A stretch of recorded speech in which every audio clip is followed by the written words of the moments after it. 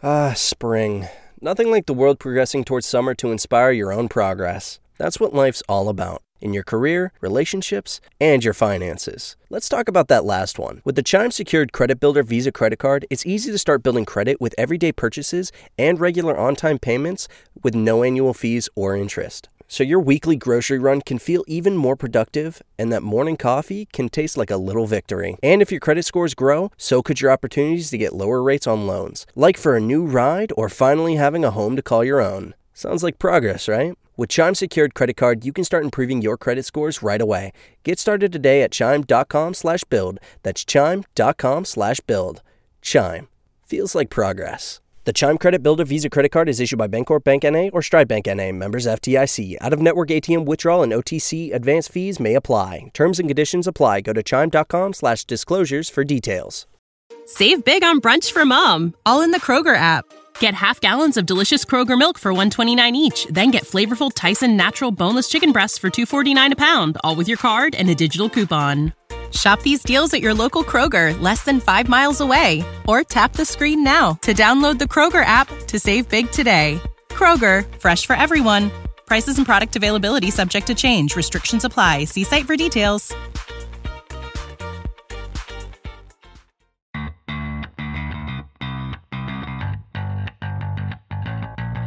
Coming to you live from downtown Detroit, this is Benzinga's PreMarket Prep. With your host, Joel Elconin. This is a volatile puppy here, isn't it? And Dennis Dick. I'm bidding a penny. I will buy the stock for a penny. With everything you need to start your trading day. Good morning, everybody. Welcome to this Thursday edition of Benzinga's Pre-Market Prep. Spencer Israel, Joel Elconin, Dennis Dick with you this morning. Jam-packed show, as you can imagine. Earnings coming out the wazoos. We've got Tesla, Microsoft, Twitter, Southwest, Chipotle. We're just going to try to cover as many of them as we can, all right? Say that up front. And also a big day for guests. We've got Mark Chaikin at 8:15. We've got Ryan Dietrich from LPL Financial at 8:35. And at 9, I'll be talking with the CEO and CFO of Electrameccanica. The ticker on that is SOLO. So a lot to get to between earnings and guests. Let's throw it to Joel now. Joel, give us a quick update here on what happened in the overnight session, and then we'll try to cover as many earnings as we can in the next hour. Throw yourself on mute, and let's roll. Good morning, Spencer. How's everyone doing here on this big Thursday earning bonanza day? We got a lot to cover. Let's first go to the S&P 500 index futures. They are trading in the green by $9.09 handles, 9.5 handles. Your pre-market high comes in at 84.50, pre-market low at 54.5. And man, folks, we just had a little dip to mid-range there, and then we're right back. So keeping an eye on 71.50. Little bit different layout for you here today, folks. Mr. Gary was helping me with the trade station yesterday. So you just got the S&Ps down here in the bottom right-hand corner. That's your 30-minute chart. Let's look at the gold market. Gold is trading in the green once again, making its move towards 1900. Current high 1887.90. It's up $8.30, 1873.70. Silver, whoa, 70 cents off its high, got up to 23.67, now down 23 cents. And Bitcoin clears that 9,500. The Bitcoin futures are up $140 here at 9,565. Bottom of the trading range. Let's see if we can get back up to that $10,000 trading range. Triple D, good morning to you. A lot of earnings to talk about. We've got earnings. We got new charts. I kind of like the 4-chart system. We got to teach you to draw lines, though. Once you can draw lines, I do, but you know what? Do we really Joel. draw lines, Dennis? I want to draw. Yeah, I like drawing the trend lines. But you always talk about how you never draw lines. You don't look at trend lines. I look at trend lines. That's all. Stop. I don't use those moving average. I don't use moving averages. Because I believe it's a lagging indicator. I don't use all the other fancy lines. I use the Jeff Mackey purple crayon. Jeff, shout out to you, buddy. Jeff Mackey purple crayon. We want a purple line for the Jeff Mackey purple crayon. And then we're bringing Jeff Mackey on. The first day that we get the the Jeff Mackey purple crayon drawing. We're bringing Jeff Mackey tomorrow to celebrate it. I don't know if I can make Give it him purple. a shout out. I think we had Jeff once, didn't we, on the show? Yeah. Jeff back. He'll come on. You reach out to him. You're the worldwide market celebrity. You want me to reach out to Jeff? Go get Jeff on. Yeah. I gotta tell you, like the original Fast Money people, I was very disappointed when Jeff left because I really enjoyed always Jeff's analysis, and I think he does a great job. Benzinga does have a relationship, obviously, with Jeff, and we know him well, so we can bring him on. I talk about it, but the purple crayon, I mean, it's the best. He was saying that back in 2007 when Fast Money started, 2008. And I remember him just saying, take your purple crayon and draw your line. You know what? That's how I do technical analysis. Just the simple trend line. Follow the simple trend line. Stocks and uptrends, buying dips. Stocks and downtrends, selling rips. Stocks that are just going nowhere, buying dips and selling rips. All right. Well, we will work on the purple grand. I'm not making any promises you're gonna get it tomorrow. You let me know when you got it, and we're reaching out to Jeff then. Okay. Let's talk. Where do you want to go? Because we might as well talk with the granddaddy of them all, Mr. Israel. Everybody's talking about it. Tesla, the profitability, the S&P 500 ad. Give us the details. Yep. I love what Open Outcrier tweeted this morning. He summarized this report. Basically, here's what he said. Tesla earnings reports are nothing short of amazing. They somehow increase both the bullish and bearish arguments at the same time. And he's absolutely right. If you were bullish yesterday, you're probably still bullish today, if not more so. If you were bearish, you're probably even more bearish today. So here's the numbers. EPS on a GAAP basis, 50 cents. That's right. In the positive, they made money last quarter. Hallelujah. Index inclusion. Here we come. Yeah. The adjusted EPS number, $2.18. Both of those numbers beat the estimate. They also, I think they missed slightly on the sales figure, but the EPS is really what people were looking out for. So there was the EPS beat. There was, of course, a delivery. Oh, I'm sorry. They did also beat on revenue, $6.6 billion versus $5.23 billion. They also beat on deliveries. They said they delivered a little over 90,000 cars in the quarter. Analysts were looking for deliveries of 72,000, so they beat that number. Confirmed the next major plant in Austin, Texas. And a lot of things said on the call, but those things were all good. It was all pretty good news. They even said, Elon Musk says, we're getting better at making cars. That was interesting from the conference call. That was his quote. We're getting better at making cars. I'm like, that's a good thing that they're getting better at making cars. The number one automotive company in the world by market cap is getting better at making cars. That's a good thing. So anyways, I got multiple thoughts here on Tesla. I want to throw to our technical analyst first, though, Joel Elconin, to talk the after-hours levels and the technicals, and then I'm going to go on a Tesla rant. Okay. All right. Well, man, I don't know. I mean, it was trading much higher than this, right? After the headline number, what do we get to? We got to 17.1647. That's short of the all-time high, and we've backed off that $70. So I will say you're not going to get back up to 17.1647 today. I mean, it's really been a muted trade since then. Can we see the after-hours chart? I don't see it. Upper left. There's so many charts going on here, Joel. Okay. Well, let me explain to you. Let's explain the new chart configuration. 15 minute. Okay. Upper left. Yeah. Okay. Daily. Yeah. To the right. Yeah. And then a weekly. Okay. And then a weekly. And then I did have a monthly over here, but, since we talk about the index so much and we talk about the S&P, I figured I'd, put the 30-minute S&P right here. And if I want to throw my commodities in there. So there's your 30-minute S&P right there, 15-minute daily on the right, and then weekly here, right? So you get a good perspective. We like to talk about it. So this is the pre-market trading. I got to work on the colors and the fonts. Give me another day on that, but take my word for it. We got up to 1716. Since we've hit that level, we fell all the way to 1620. That's your pre-market. But you know what I'm going to do? This is kind of tight. I'm just going to, keep an eye on the close from yesterday. And the close from yesterday in Tesla was 1568.36. We're $100 above that. top of yesterday's range I'll use as support, 1626. Yeah. And then I just think you're going to find various sellers ahead of that pre-market high. So support 1626 and resistance ahead of the pre-market high. That's a nice round number like 17. It started to leak. It's leaked some of the gains. What I do want to say is the straddle went off the board at $210. So now we're looking at the stock trading up 60. I mean, we still have 2 days left expiration, but some of that premium is going to be sucked right out here because the earnings event is now past us. So kind of wish I would have wrote the straddle, talked about doing it. We Obviously, talked about it a lot, not. yeah. We talked about it a lot. I really wanted to do it, and I didn't do it. But 200, maybe somebody did. $210, it's 58 right now. So obviously at this point it's making money. I don't see a huge move coming in either direction for Tesla here. So I think the straddle writers are rejoicing here this morning because we did not get the kind of move that obviously a lot of option buyers thought we would in either direction. Thoughts on the S&P possible addition. So multiple thoughts here. Obviously they've hit the criterion. It's going in.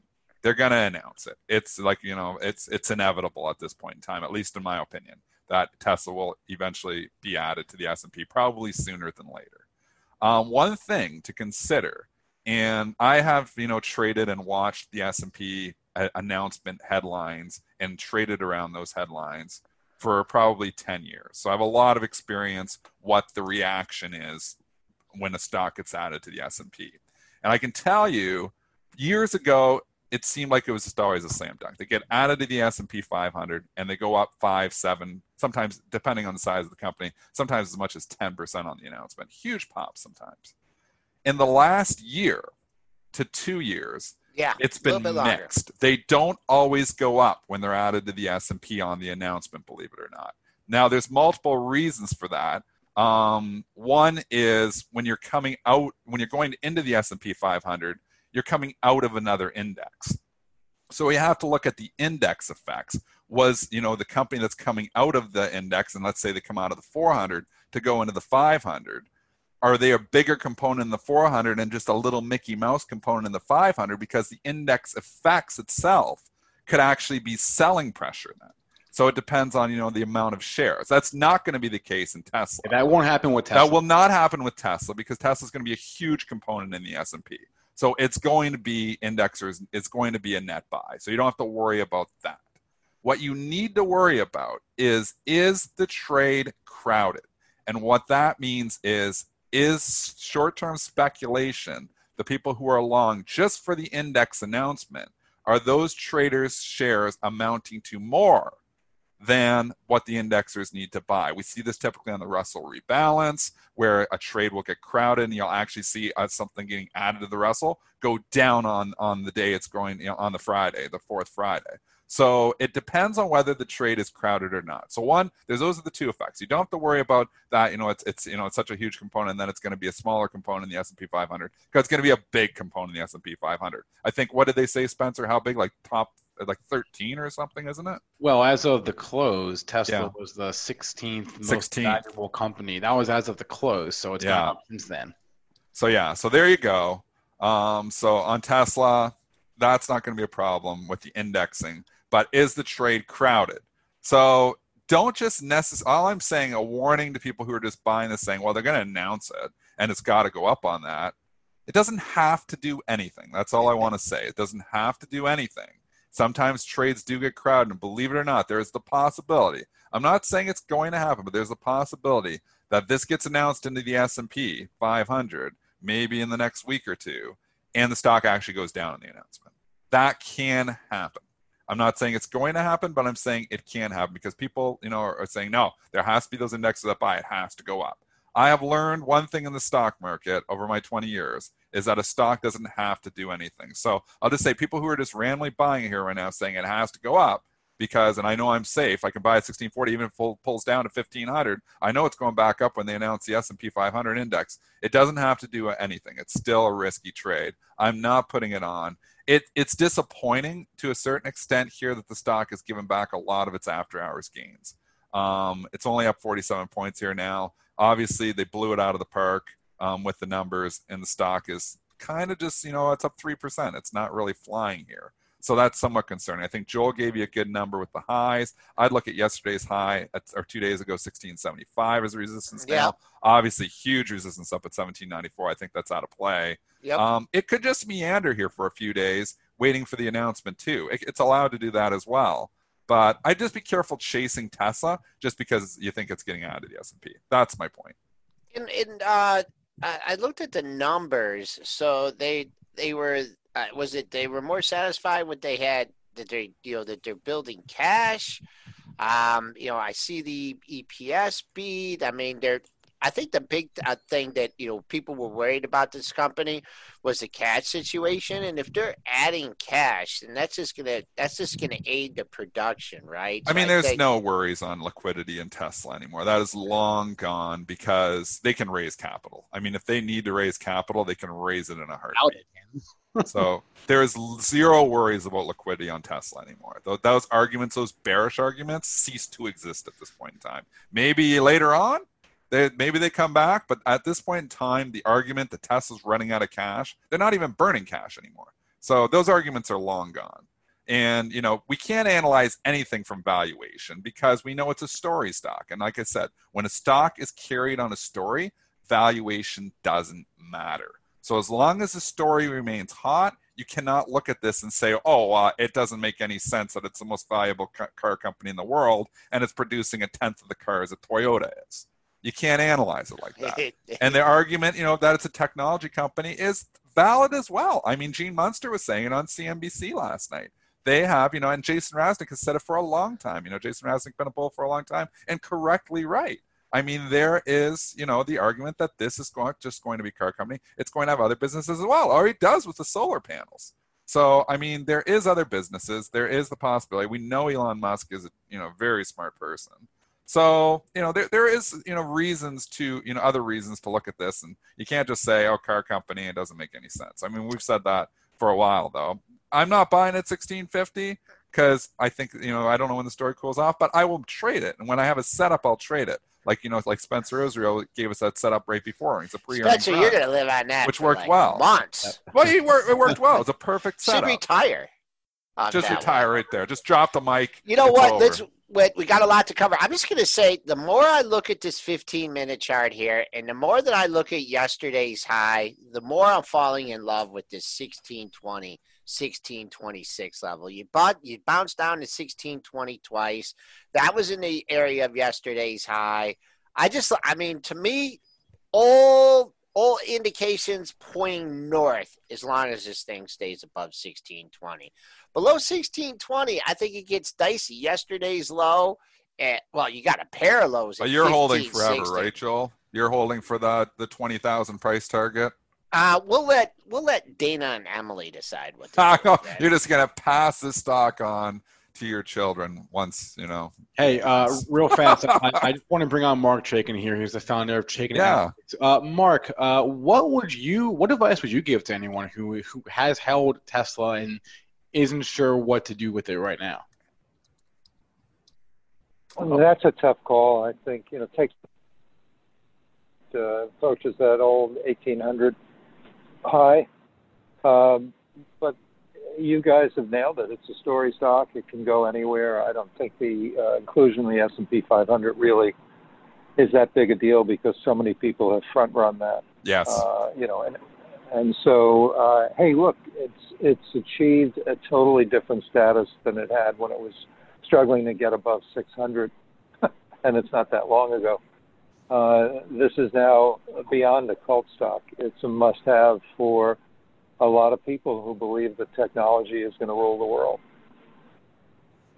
So, from this perspective, then, Mark, it's like if you've been a eternal, and obviously, some of us have been bullish, some of us have been bearish, but if you've been a person that's been sitting on this bear train here for Tesla, obviously, we've seen the short interest drop dramatically here. So a lot of shorts have bailed long ago.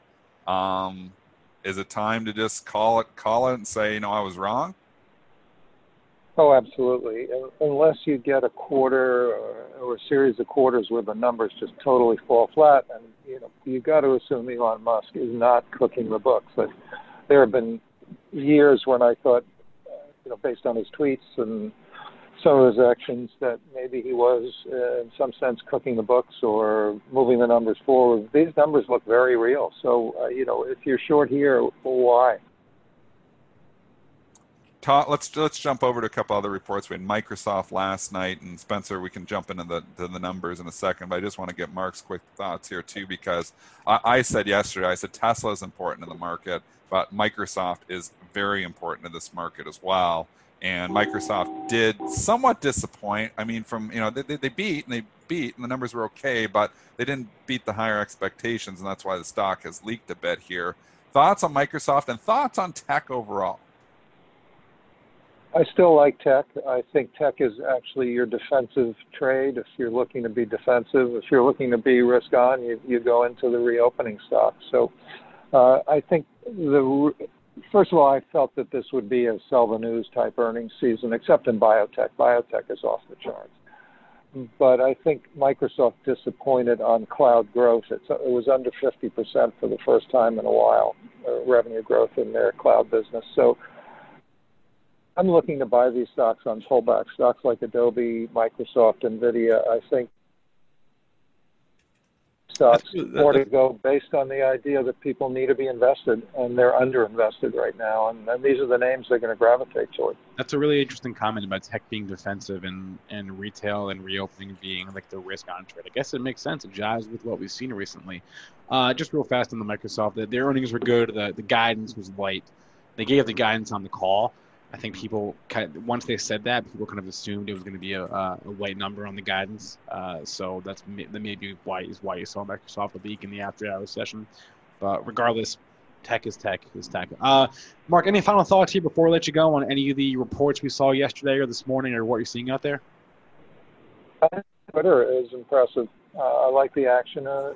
Twitter is in the post-market. One aside, there's an academic paper that was published recently by two academics in California, and their conclusion was stocks that get put into the S&P actually help the other stocks in the same industry that are already in the S&P. It's a very detailed paper. It's almost based on the exclusive club theory, and that once you get in, competition sort of drops a little bit, because we're not as scrappy, and so it helps the other companies in the index. They document the damn thing. I'm not sure you can make any money on that, but it'd be interesting to watch. Do you know what Ford the paper's and GM called? Under that theory. Do you know what that paper's called? I don't. I'll find that and maybe tweet it out. Yeah, it's pretty interesting, and they were focused similar to what you were talking about, Dennis. That it's not so much getting into the index; it's what it does to the other stocks in the index in the same industry. And that's a good point. As a positive, it's a deep paper. I scanned it. All right, Mark Chaikin is the founder of Chaikin Analytics. Mark, thanks for the time today. My pleasure. Be good one. Stay safe. All right. Just a quick commentary on Mr. Softy here. I was watching this trade after hours after the report, and I see a 204.52 low, but I'm telling you, someone loved this thing at 205 last night. I mean, I don't know. I don't know if they're going to be there again. I don't even know if we're going to get down there again. But when you see the original spike was to 04.52, then the next bracket was 04.91, then the couple highs were above 205. That just means someone had like $1 trillion to buy there at 205, and they weren't moving. They weren't paying 205.50. Buy the dip, Joel. Well, yeah. They weren't buying 205.60 or 205.70. They were hawking that 205 area. And I don't know came if to 205. They said, "Come to Papa." They come to Papa. They let it get a little bit below, but there's one point. Like when I look at a chart like that, and I see that after hours action, and I see that, I'm like, okay, there's a big gun accumulating stock here. Yeah. And that's a level to lean on if you're trading it. When you can identify these levels, and Joel's absolutely correct, and sometimes you can just see them with an iceberg order. An iceberg order is an order that's sitting there at 205, and you hit it again and again and again, and it's showing 100, but it's not moving. It's letting you know, okay, well, this is a big fish. It's just showing 100 shares, but you might have like 100,000 there to buy. You might have 50,000 there to buy. It might have only 1,000 there to buy. There's also algorithms that, just might be running and saying, okay, lift any offer. I can put a 204 order or 200 order out there, put $5 worth of discretion on it, and it'll lift any offer that goes at 205. I use those orders all the time. It's called discretionary order. So, I stay out of the market, but it's allowing me to lift the offer instantaneously if it gets offered there because the order is already on the exchange's books. So, there's lots of different order types that make that happen. But point Joel's making is somebody big was buying at 205 and the stock was obviously struggling to go down through that. And those big fish can stop the stock from going down. And they absolutely did with Microsoft last night. So Joel's saying gets back down to 205 again. That person or algorithm might still be there. So that's a level where you would think it would bounce if it gets down there again. And conversely, I got a good feeling for this one on the upside, too, because you had a pair of lows. This was on the daily. I talked about this yesterday, 208.03, 208.39. Now, you're getting a little bit above that. Your highest bump has been 875. But your buyers from the last 2 days that were in at that level, it's old support, new resistance. So it's going to change the daylights between 205 and 209. Where you take your positions and stuff is, up to you. But just big, thick stock like that, yeah. And you can identify it. I'm just going to look for that today and just bounce around in that area. But for me, if I was long Microsoft besides via the spider, I wouldn't have any fears until this thing took out like 205 even on a closing basis. So that's just looking at the technical. Spencer, you had a bold call with Brent. You said Microsoft could go positive by the open. I don't know if we're going to see that, but maybe we see it today. I said that yesterday before the conference call started. I just saw, and I knew they were going to give guidance, but I saw Tesla up, I saw Microsoft down, and I thought they're going to buy the dip in Microsoft, and they're going to come in and sell their rip in Tesla. Well, they've done that. They've done that to a certain extent. So you're halfway there. Yeah, I'm halfway there. I don't think you're getting it by the open, but you could get it by the end of the day. I wouldn't say stock. It wouldn't surprise me if Tesla went red, Microsoft went green. It would not surprise me. Again, full disclosure, I'm long Microsoft, but that's long-term investment. Again. I don't think you'll see you there. It's a long ways to go for both stocks. Yeah, exactly. Tesla dropped another 58, Microsoft rallying another 3.5 points. It's a long ways to go for both stocks, but it's on its way there, halfway there from 205. Let's rip because we got Twitter. Twitter's EPS number is not comparable to the estimate. They had a non-cash deferred tax asset, so that EPS number is coming out the door. Revenue $683 versus $707 million, so a miss on that number. Monetizable daily active users 186 million versus 172 million estimate. That's 34% growth on a year-over-year basis, the largest year-over-year growth since they started tracking that number. They talked about DAU growth, that's one thing, and then advertising spending contraction, that's the other thing. They did say they did see a rebound in ad spending in the back half of the quarter. So now the question is, does ad spending recover fully this quarter? The growth in daily active users is not necessarily a surprise, nor is the decline in ad spending, but how those trends continue is going to be the story here.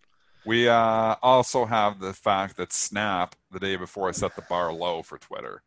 We know Snap, Twitter, Facebook, all, they don't track each other, but they're all related. And, when we looked at the Snap earnings, they were hitting Twitter a little bit on the earnings, and they were hitting Facebook a little bit on the earnings. So you set the bar low for Twitter. It easily got over that low bar when you're looking at that user growth. And, you're seeing a good pop in it. Full disclosure, I'm still long Twitter. It is in my account, but it was not designated a forever hold. So I bought this near 30. It's getting near 40. It has run into trouble before at 40. Part of me wants to ring the register today and say, I think, we've struggled here multiple times around 39, 40 bucks. Maybe we struggle again. The other part of me says, why can't this become a long-term investment? So, part of me, like I always said, you can let a trade become a long-term investment if it's working for you. And someone, so part of me thinks I still like the Twitter story. I don't think it's going away. Valuation isn't, cheap, but it's not ridiculous either. I'm torn. Are you still on Twitter, Joel? Yeah, I am, and I really like. Are you torn too? Are you as torn as I am? Well, I'm in it. I've been in it longer, and I'm in lower. So I just can't believe the company can't make $1 billion. I mean, come on. I mean, when are they going to make $1 billion? Is what I want. I mean, well, they're not worried about making 6 money though. They're just worried about growing the top line, like every other growth company out there. Yeah, but we don't reward profits, Joel. We reward growth in this market. Who cares about profits? Is Twitter Amazon set that model years ago that you don't have to worry about the bottom line if you're growing the top line. So I guess the top line isn't been awesome at Twitter though either. You don't want to hear something interesting too, is that I think the opening print was at 44 and it went to 40. And I can't remember where it closed the first day, but we're looking at the weekly here. That doesn't do justice to actually how it's gone absolutely nowhere. It had that big bolt to 75 and then it puked down to 13 from when I wanted to buy the company. You were going to take it private. You and Sean were going to go private. Yeah, we tried. We made them an offer, but you know take it. It was either they had a choice between us and Salesforce.com and Disney. And no, we got it. You know what? With this one, I mean, I haven't been playing it short term like I haven't, in the past with the options. Just kind of got bored with it. Let's see if we can hold 39. We're returning to the scene of the crime here.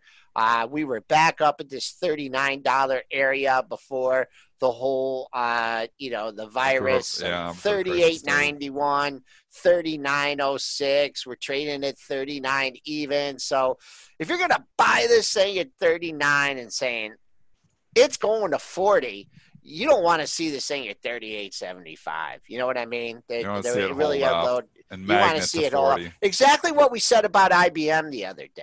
Remember? Yeah. Like if you're buying this thing, and actually IBM did get a little pop, but when it came back down through the open, that old whoops trade. So that's the same way I feel about Twitter when I go to a weekly here in Twitter. This number up here, this is going back a long time, folks.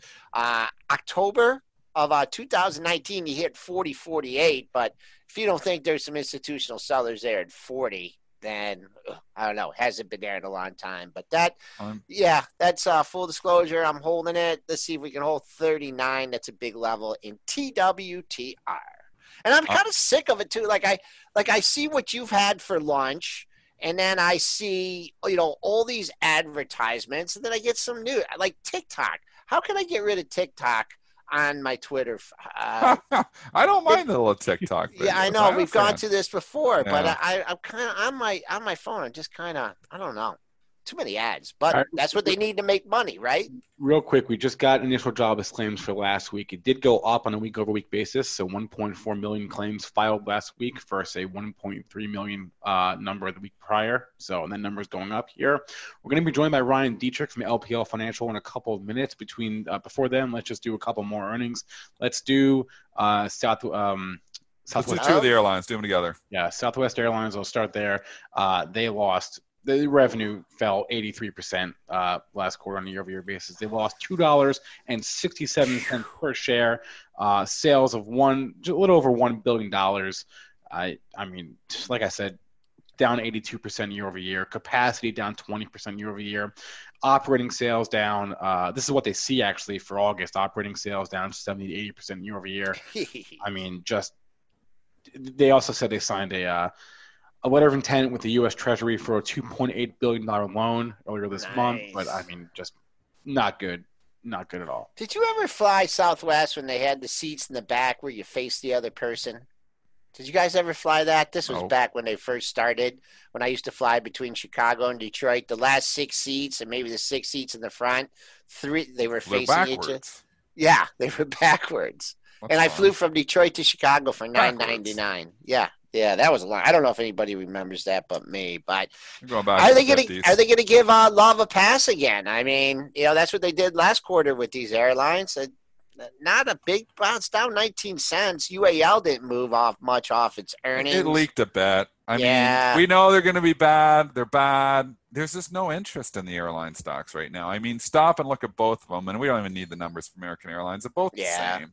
I mean, you think about the market and what it's done in the last month. We've been talking about this, and we went from 300 to 327 roughly. You could call it an 8 to 9% move now in the S&P. In that same time period, LUV has gone nowhere. It's slightly down. American Airlines is down.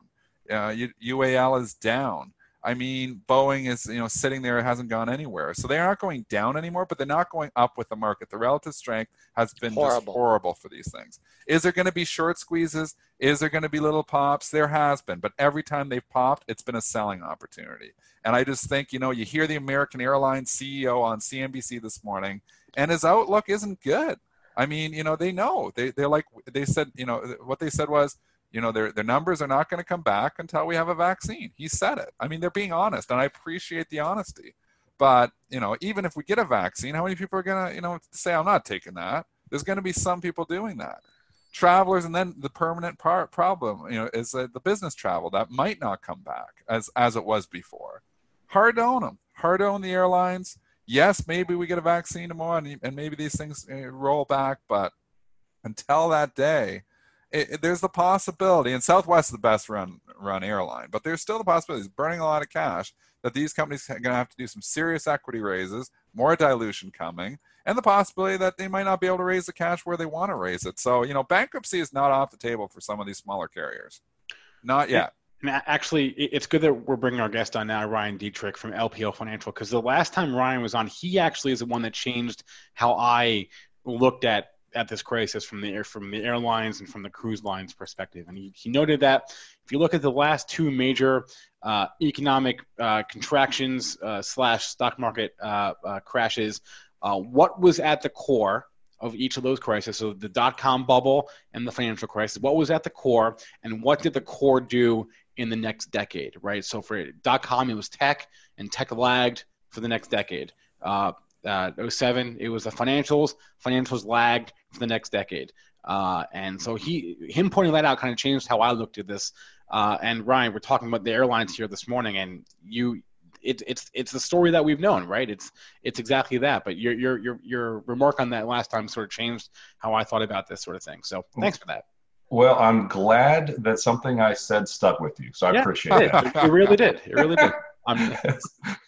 Yeah, I mean, guys, we just released our 2020 outlook at LPO Research last week, and I was listening, obviously, the last 15 minutes, what we're talking about here. Just the idea that, yes, this was, a start of a V bottom, but we're not in the camp it's a V bottom. We think it's more like a swoosh, right? The initial surge off those lows is going to be easy, but like these companies are going to be saying this earnings season, it is still so cloudy. Don't forget, last earnings season, about 170 out of the 500 S&P 500 companies didn't even give guidance. That's how tough things are. So yes, the economy is going to be better the second half of the year, but let's not, drink the Kool-Aid too much here. There are still a lot of worries. I'm from Ohio. We've talked about that. I live in South Carolina now, but they just instituted, the full face mask wherever you go. Other states are doing that. At least they're not shutting down, but believe me, we're not out of the woods yet. But if 2020 taught us anything, it's that the economy and the stock market are not the same thing. Because honestly, the stock market still looks pretty good, doesn't it? I mean, it does. There's certain sectors that are definitely underperforming here, though. So that's, the issue that I was just bringing up is you see tech, and tech's just leading the charge here again. And then there's the separation, and, the airlines and the cruise lines, the retail has really not participated in this recent last 3-week rally. It hasn't participated at all. Some of them have been down. So is there a catch-up trade here eventually, or is there a reason for that? And I think the reason is COVID, that these industries are not participating. No, I think the reason is COVID, like you said. I mean, we had the big initial, some of the bounces recently, but bigger picture, like Spencer said, and like I talked about last time, it's those industries that are really destroyed during that recession tend to underperform for the next decade. And it could be almost as simple as that. But here's the wild one. I don't know if you guys talked about this or not. The NASDAQ was up yesterday, obviously. The NASDAQ has not been down back-to-back days. Today will be the 49th day in a row. Wow. The NASDAQ has been down 2 days in a row. What does that mean? Well, guys, the previous record was 48 days in 1978, the year that I was actually born. So that's the all-time record. We literally are seeing today the all-time record for the NASDAQ to go without being down 2 days in a row. If anybody would have said that, when COVID started, no one would have believed you. You'd have looked at like you're crazy. But again, that's just another harsh reminder how strong this move in tech has been. Obviously, NASDAQ's not all tech, I get it, but it's a lot of tech. How strong that move has been, but also just how historic really the persistent bid has been. And that makes us, I've been with you guys all year saying we like technology still. We still do, but my, oh my, when I see things like that, it wouldn't be shocking at all if we finally had a little more of a consolidation. But hey, what are we seeing? The baton gets passed around. Relative strength on industrials is looking good. Relative strength on materials is looking good. I mean, that baton is being passed around. Should tech take a well-deserved break, maybe some other groups just pick it up, and that's kind of how bull markets work. What about the precious metals? I mean, gold and silver, holy mackerel. Like the move that this has had in the last 3 days is nothing short of incredible. I mean, from 18 to 21, this is one of the biggest moves I've seen in silver in a long time.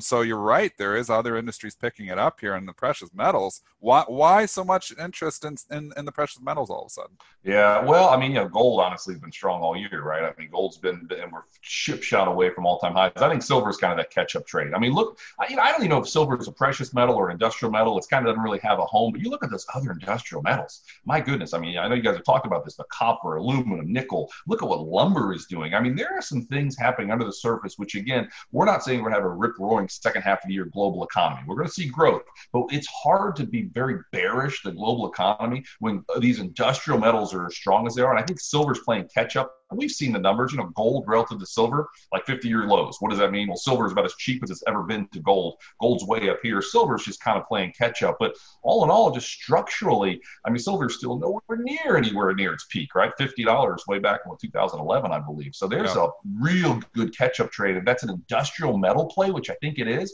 that can be good. And here's the ultimate wild card. What does it mean? I mean, TIPS, inflation-protected instruments, treasuries, they're near all-time highs. Gold's near all-time high. Are we having future inflation?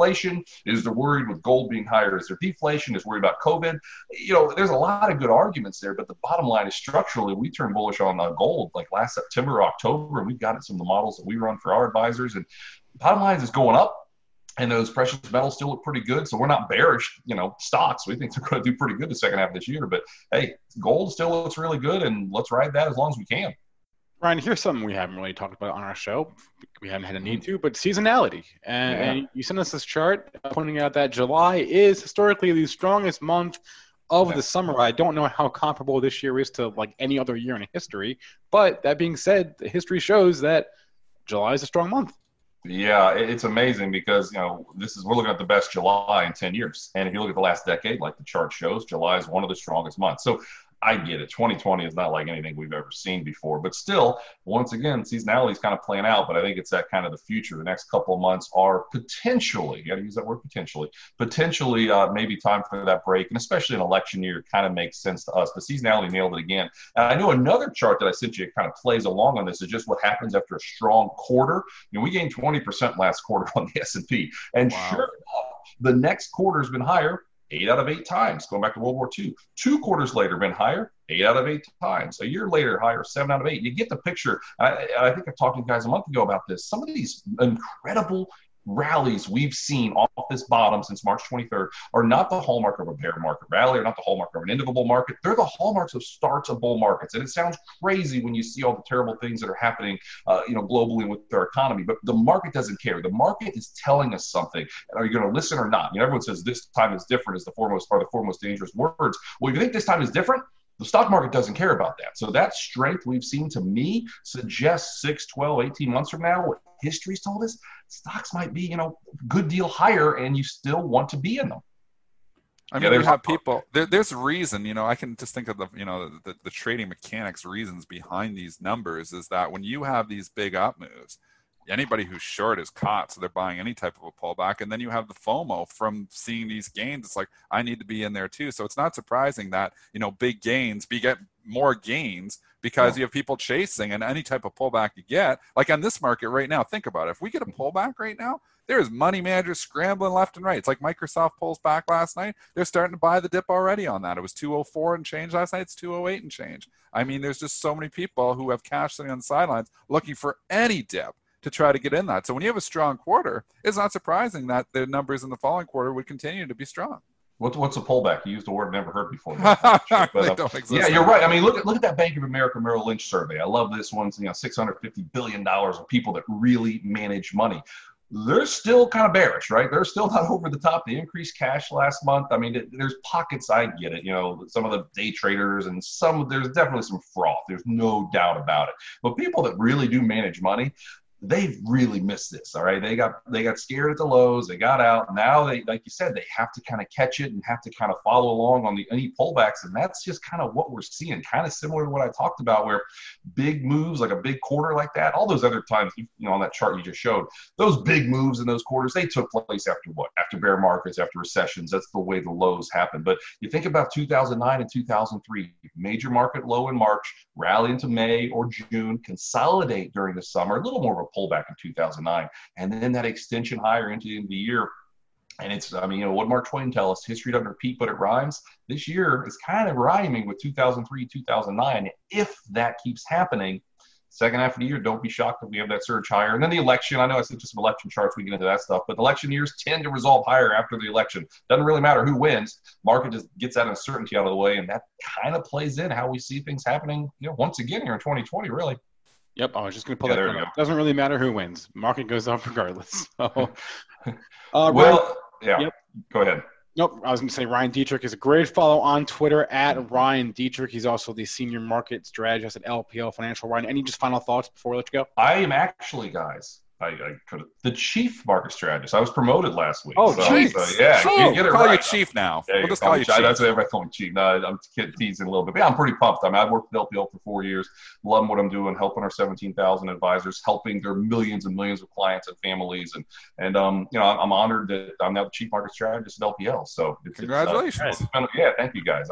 What about college football, Ryan? Are we going to see college football? I was going to ask you guys. First of all, I was going to say I'm not too big for you. I'm big fans of Benzinga and PreMarket Show. I'm going to keep on coming on, so don't worry about that. But yeah, I'll tell you, this college football sure sounds like spring, doesn't it? I mean, that's what it sounds like. I hope that's not the case, but I just want to see it, Yeah, I mean, at least we, if that's the case, at least we won't lose to Ohio State this year. They said Ohio State might have 12 guys who won't play in the spring because they're all looking to go in the NFL, so they're going to have a totally different team if we play in the spring versus the fall. But that's kind of the world we live in, unfortunately. Yeah. Thanks, Ryan.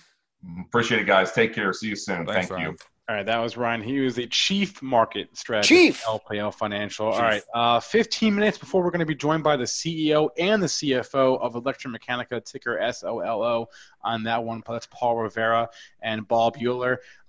Let's do some more earnings, I guess.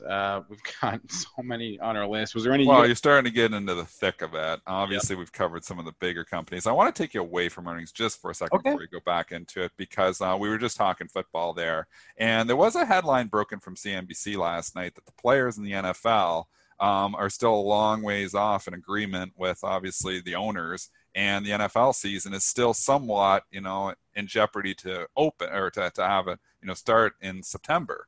So we look here, and and I think what the players were saying, that's what they said on CNBC, is the players want to be paid for the full season no matter what.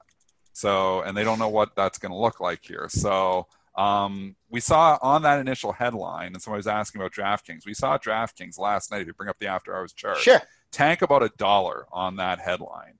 And again, the dippers came in, and it didn't really get much, talk after the CNBC, was talking about that. I believe it was Scott Wapner that broke that.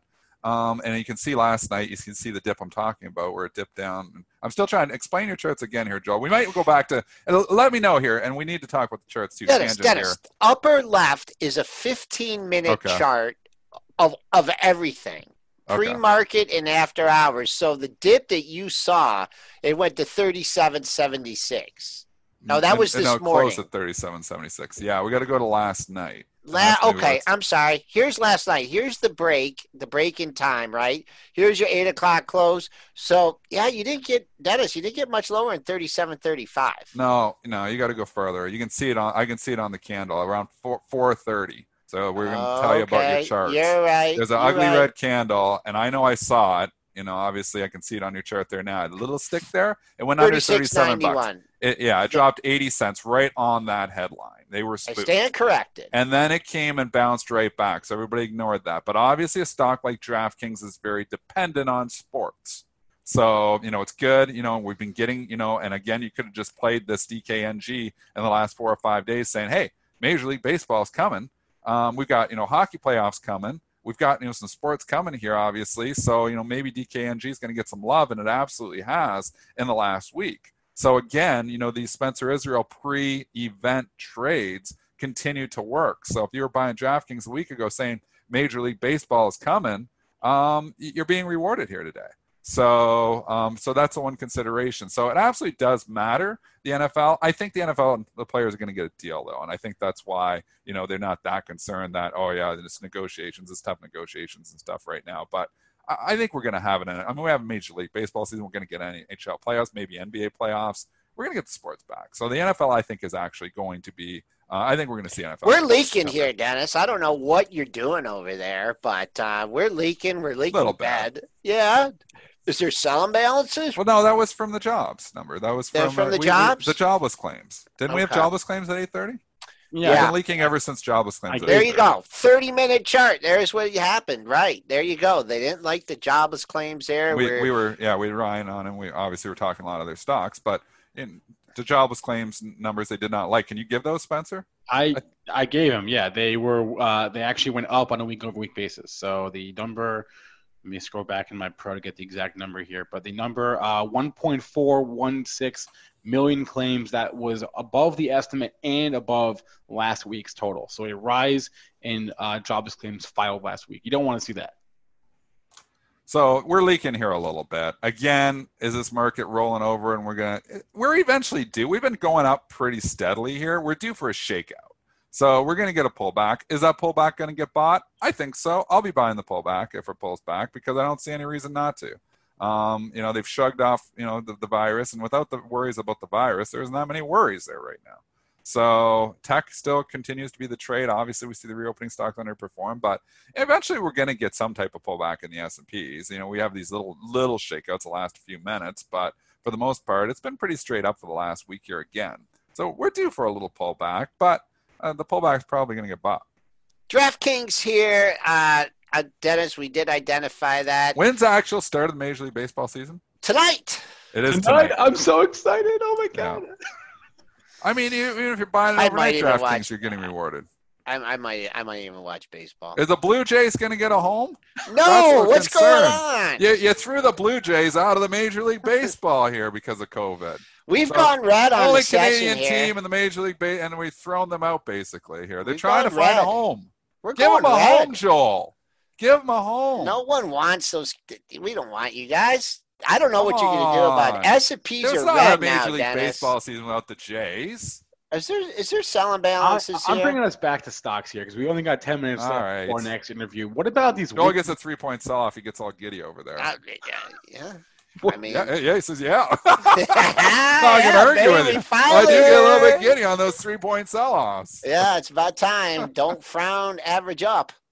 now, the imbalances, if you want, you've asked twice for them. I can give them to you. They're mixed. Pfizer, holy mackerel. Who's buying Pfizer?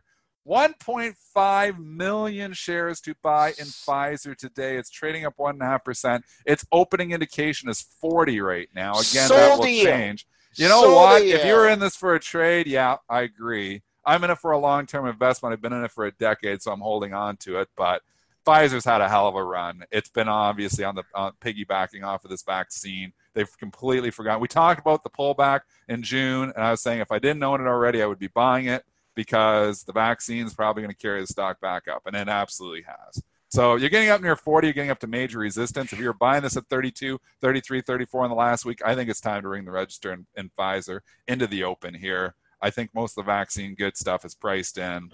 It looks like everybody, it looks like almost upside capitulation here today with some big buyer like that. So that's the only one that really stands out to me from an imbalance perspective. All the other ones are pretty small. All right, S&P's hanging out unchanged now. We peeled back 20 points off that pre-market high, so I am very confident in saying that we're not going back to 84.50 today. The high for the day is in. I like to keep the difference between the intraday high and the pre-market high.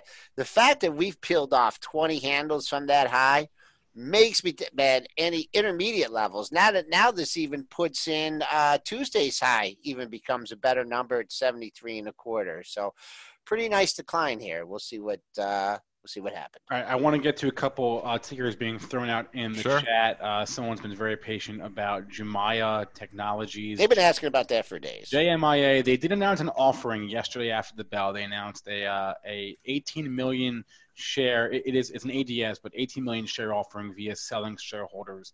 But a great candle yesterday. Do we have a price on that? No.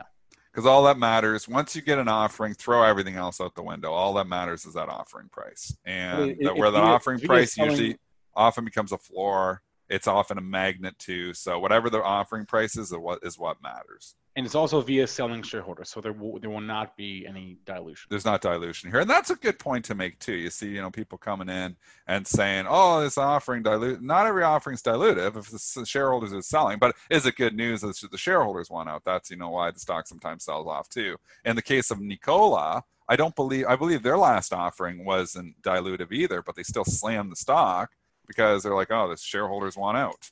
So, hey, Dennis, could you just for Rohan, just real quick, go back to that explanation as a floor or as yeah. So and when I look, I don't even look at. And obviously, technicals are important, and we talk about. Jumaya has been in an uptrend, so will the pullback get bought? Yeah. So it's important to look at technicals from that perspective. But short-term trading, when you're looking, at an offering comes out and stock comes out of the secondary and prices it at a 9, there's pressure on that because there's going to be people who are buying it on the secondary that actually get an allocation at 9, and they can turn around and sell in the open market at 10, 10, 20, 10, and they're locking in the profits. So they sell it short, knowing that they're going to get their allocation. And, and obviously, and there's speculators that are saying, well, it's going to get knocked down by the people who are getting the allocation, so I'll short it too. I'm one of those traders. I trade these things. When the offering comes out and it's way significantly below where the current price is, I short the stock.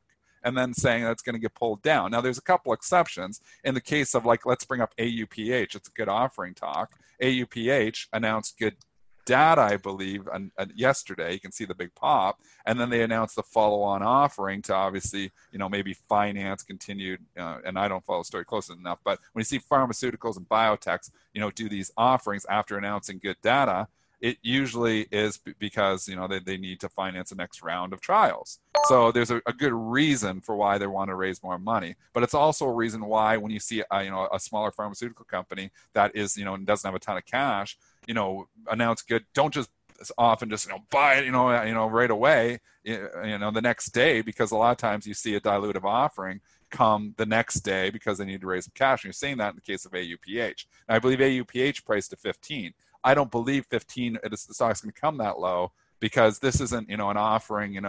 This is an offering for the growth of the company. So you'll see people come in ahead of that. So on the biotechs, they often don't go down to those prices. On other stocks, they often do. So that's just the way I trade these things. That the offering price is very important, and you often see the stocks come and test those levels in a lot of cases. In case of U.S. Steel took it out. But those levels are very important. So those numbers where the offering price is very important if you're trading stock. Yeah, you know what? That 850 level or 840, 850 and X, that was the level they did that on. Look at that. Ever since then, boy, it has had a hard time getting back above that.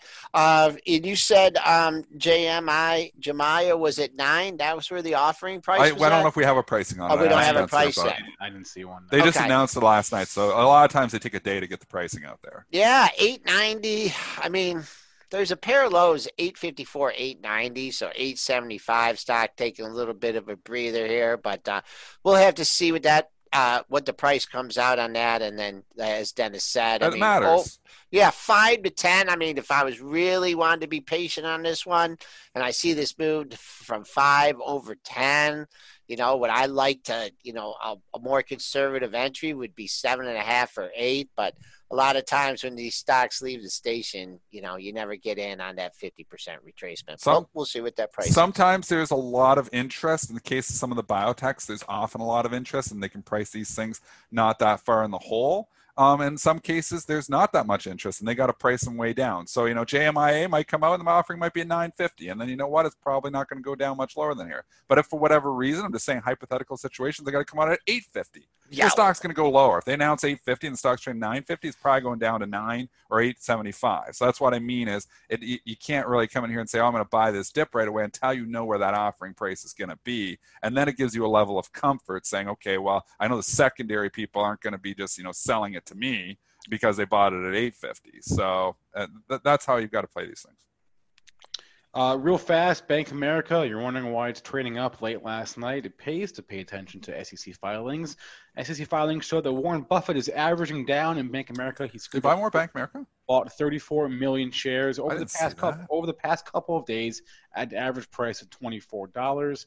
So if you're, I wouldn't say he's averaging down. He's averaging up. He bought the float in his bathtub when he was drinking a Diet Coke at $6. Fine. Averaging up, regardless, adding to his stake in Bank of America. So deploying capital here this morning or over the past week. That's a vote of confidence. That's a big vote of confidence. What time did that come out? Oh, it was after 8 o'clock. It was late. Yeah, because if I saw a Warren Buffett headline that he bought 33 million shares, I'd be buying the stock after hours, but it was at 8:21, so it's closed. So that's why I watched these. There's money to be made on those. I wonder if Portney's going to short Bank America now because Warren bought it. That'd be interesting. Because he's fighting Warren all the time. Yeah, it's a good vote of confidence. So keep an eye on Bank America today because we do see the other banks are trading in the red and Bank America's bucking the trend in the green. So good eye, Mr. Israel.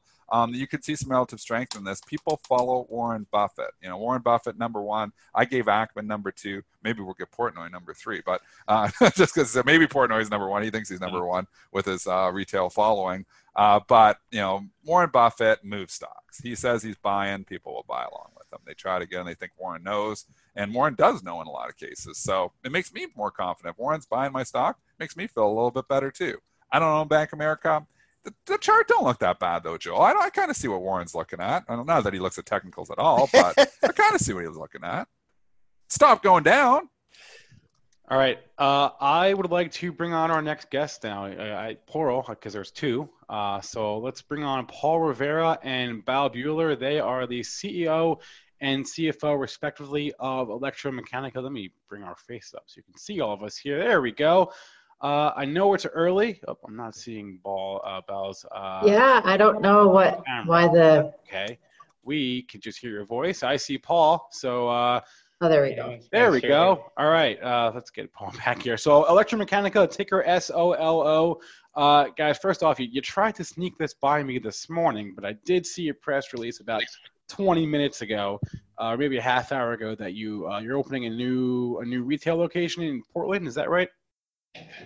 So we just announced that we're starting another little retail location in the Portland, Oregon area, not downtown Portland, about 18 miles outside of Portland in one of their prominent suburbs. So just paint the picture for us. That brings your locations, because I know you've got locations in Arizona and California, LA. You're planning San Francisco, I believe. So can you outline where you have locations right now? Yeah, so we've been very methodical where we started, right? So we launched in Century City first at the end of last year, around the Thanksgiving time period, right over Black Friday and into the holidays. And we did that with Westfield first, and then we started to build out with them.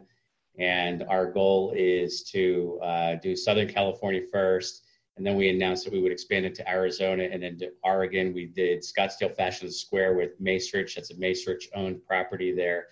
And these are little retail kind of pop-up kiosk storefronts.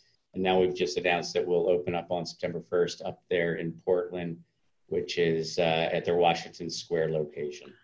So for those who aren't following this company or this story, Electrameccanica focused on, I guess the core mission was single occupancy vehicles, electric vehicles meant for the commuter crowd. Obviously, the last few months have changed everyone's working habits. So how has the past few months and this what seems like is some kind of a shift to work from home, how is that impacting the way you see things?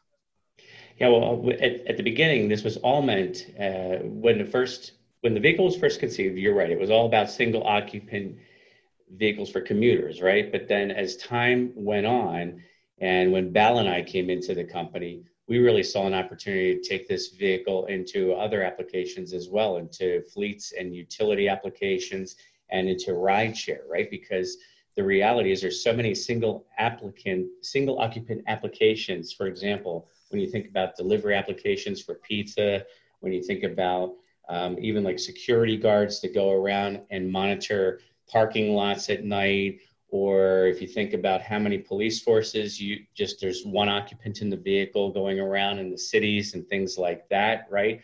So we're going to come out with a utility version of the vehicle as well, right? This is an all-electric vehicle that has a 100-mile range, right? It has an 80-mile-per-hour top speed, right? Front and rear crumple zones, side impact protection on the vehicle, torque limiting, stability control, all of the same comfort features that you're accustomed to. And then when you think about the rideshare aspects too, the ability to share these vehicles and go from one point to another point, it's really exciting. But what makes the vehicle super, super unique is, especially as we emerge from the pandemic, people are afraid to take mass transit right now. People are afraid to get into Ubers right now. People are afraid to really get into any other space where there's other people right now, as you can picture, right? So This is a very, very self-contained environment where you're alone. The only germs in the vehicle are your own germs.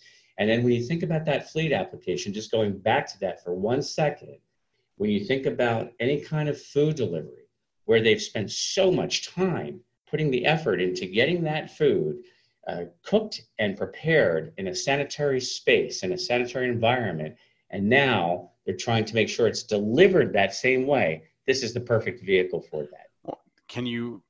I'm trying to avoid my own germs. That's the problem. So I'm not to solve that. I want to bring Val on now. Val, you've been talking about the transition you're making this summer, really, from pre-production to production.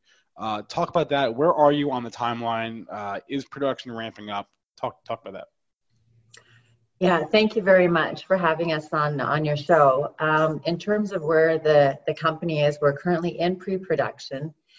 This summer, we will be transitioning into a production company. It's a dynamic shift for the company. It's something that started as a vision and a dream in 2015, and now we're going to be able to make it into reality. So we're really excited about where we are right now, and we're just about to turn that corner in the next little while, and that's just an exciting time for us as a company, as an organization, as an executive team, and as everyone that's worked so hard to get to where we are.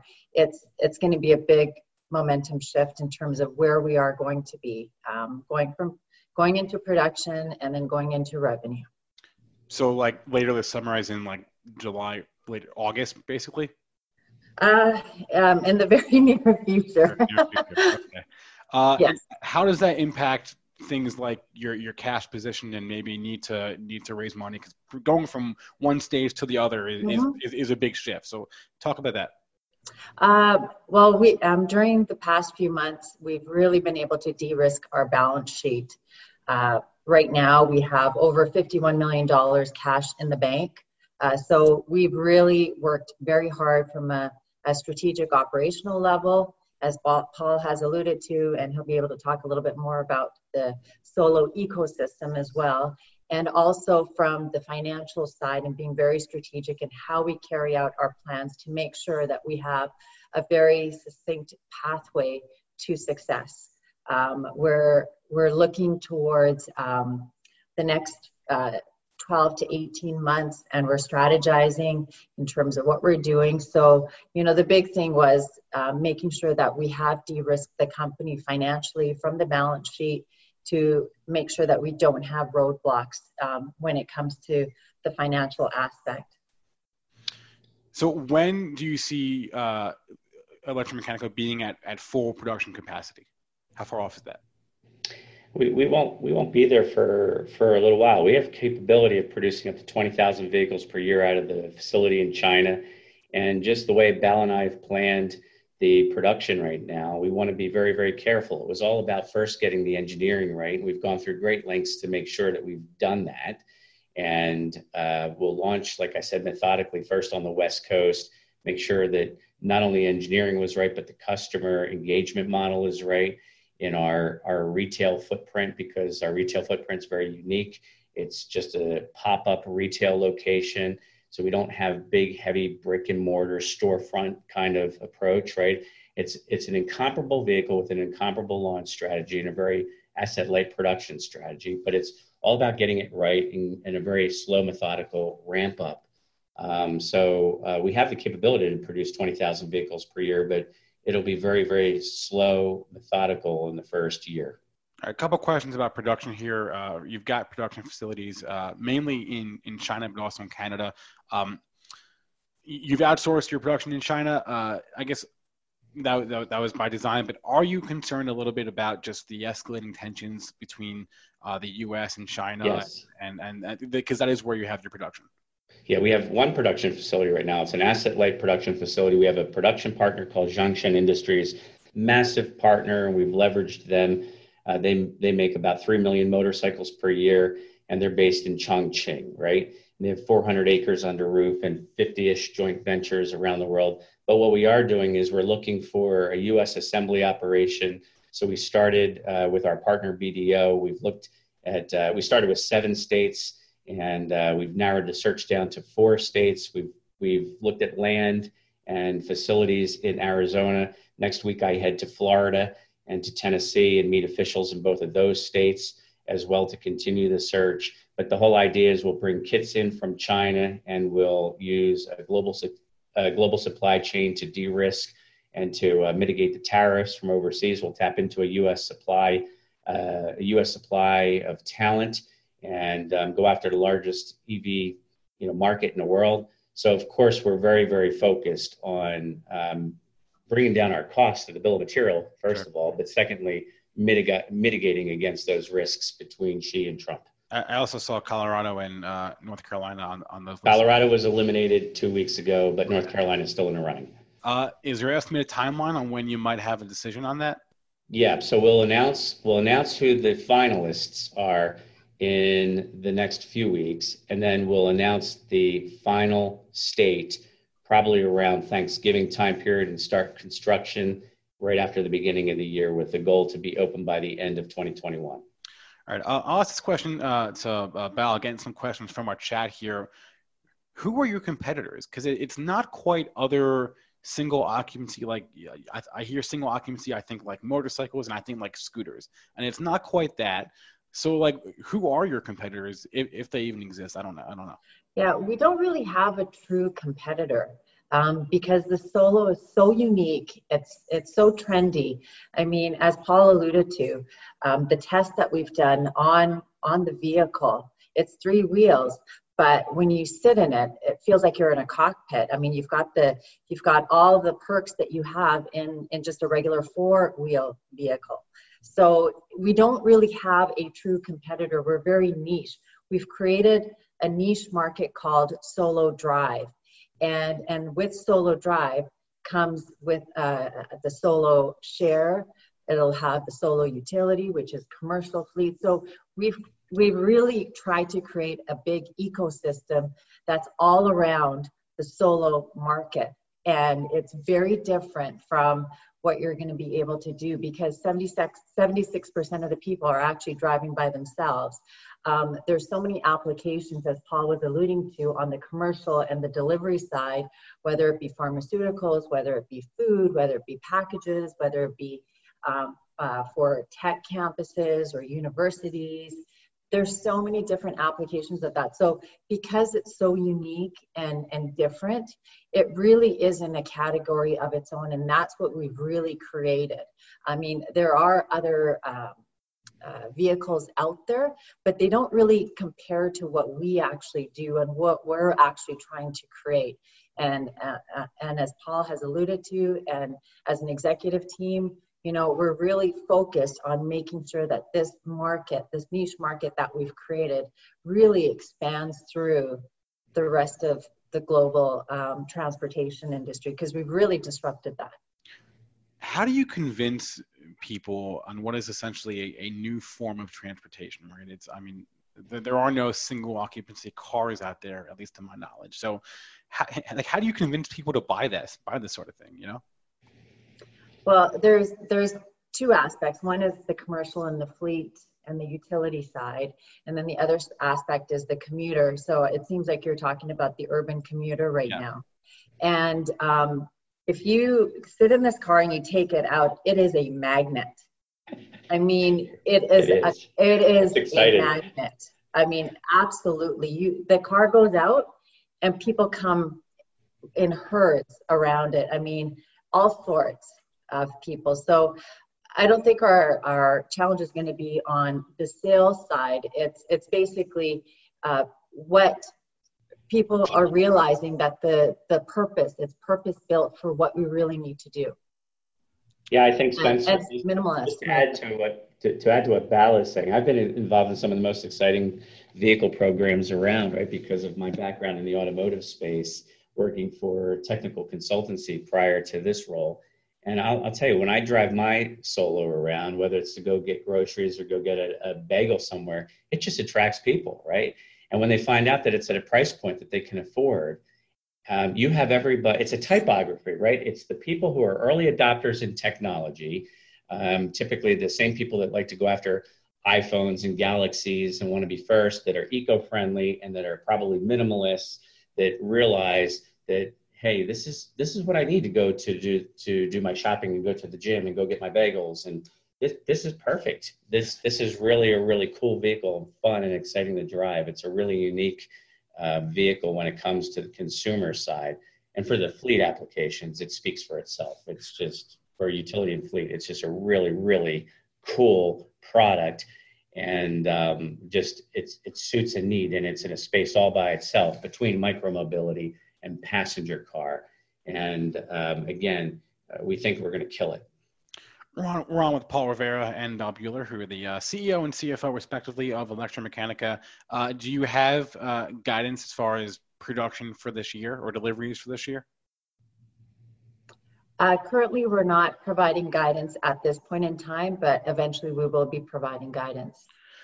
And then how do you guys explain the recent dramatic rise in your stock as sort of the entire electric vehicle trade has kind of come to the forefront over the past couple weeks or couple months? I mean, obviously you don't control that, but how do you explain that? I think that first of all, as I was listening to you gentlemen talk right before we hopped on the call with you, right? The space is hot. First of all, the space is just hot, and you see what's happening with Nikola and Tesla, Workhorse. The space is hot to begin with, right? But I think that in our case specifically, I think people who have been following us, they know that we're about to go into production. I think that Val's point about going from pre-production to production is a big one. So I think that they know that we're about to go into production. I think also they recognize that we're expanding our retail footprint. So that's a big one. I think that they recognize that as we emerge from the pandemic, we have something unique to offer. And it's a really fun, exciting, trendy vehicle that looks very, very different, and it offers people the opportunity to go and be in a self-contained environment. So I just think that there's lots of compelling reasons why this vehicle and our stock should be exciting right now. This is exciting. And when you think about the ecosystem, when you think about the 19-year-old kid or the 18-year-old kid who would be driving one of these vehicles to make a delivery, first of all, for a food delivery company, and then parks it on a charging system, and then gets in, then walks across the parking lot, gets in his own personal Solo and puts on the Bluetooth and is driving home, and then passes, a charging infrastructure and sees a bunch of these being shared in a city, and then goes into his garage and puts it on the charging station in mom and dad's garage. That's what we're talking about here. This is the ecosystem that we're trying to build. And this is exciting, and people get it. And people realize that the world of transportation is changing, and you combine that with what's happening in the global world right now. And we're launching in the States first. And then when you think about the fact that we're going to build out a US facility for assembly and then launch the global vehicle at some point, a couple years down the road, a lot's happening for us, and people get it. Shri out of the chat stole one of my two questions. The first question would be safety standards on this car. I mean, being in a smaller car. And the second thing, like when I think about like one-person vehicles and whatnot, I mean, is it discouraging you when you look at like the chart of like Harley Davidson and something like that with the single vision? To me, like people that want to be in a single vehicle to drive, the motorcycle market is to me that those people would be appealing to. But yeah, just real quickly, safety standards and then competition from the motorcycle industry. Yeah, the safety standards, not for us. The vehicle is registered as a motorcycle, just to clarify, because it is a three-wheeled vehicle, right? Okay. But just so you know, my background, more than 30 years in the automotive space, right? When I came into the company, I wanted to make sure that occupant safety was the number one goal for me, was occupant safety, right? So we went ahead and we made sure that we applied a lot of the same NHTSA safety standards that are in passenger cars. So we went ahead and applied a lot of the same NHTSA 214 standards and NHTSA 216 standards that are the same as in passenger car. So not all of them, of course, because this is a three-wheeled vehicle, right? But we do have front and rear crumple zones, triple side impact protection. And like I said, we put torque limiting stability control because for me, I want to make sure that, first of all, I can sleep at night, right? But also so that we can really look at a consumer in the eye or a fleet operator in the eye and know that we've done everything we can, even though it doesn't fall into a passenger car category, and protected the occupant as best we can in that category. That's a different category, right? So that's on the safety side. And am I worried about these other players who are motorcycle manufacturers and have been around for a long time? No, I'm not, because they have their businesses and their business model and their legacy supply chains, and they've been doing things for a long time in a very specific way.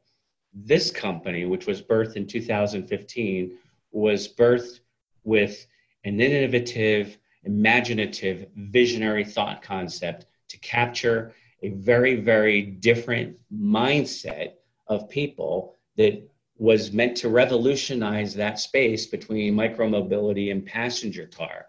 And we've done it, if you think about it, we've done it with less than 80 people, and we've done it with less than $80 million total over a period of 6 years, but with very, very, very deep engineering expertise in that period of time, right? It's hard for companies that are very focused in very, very specific mindsets to make changes like that. And we've been able to do it very, very nimbly, very, very flexibly.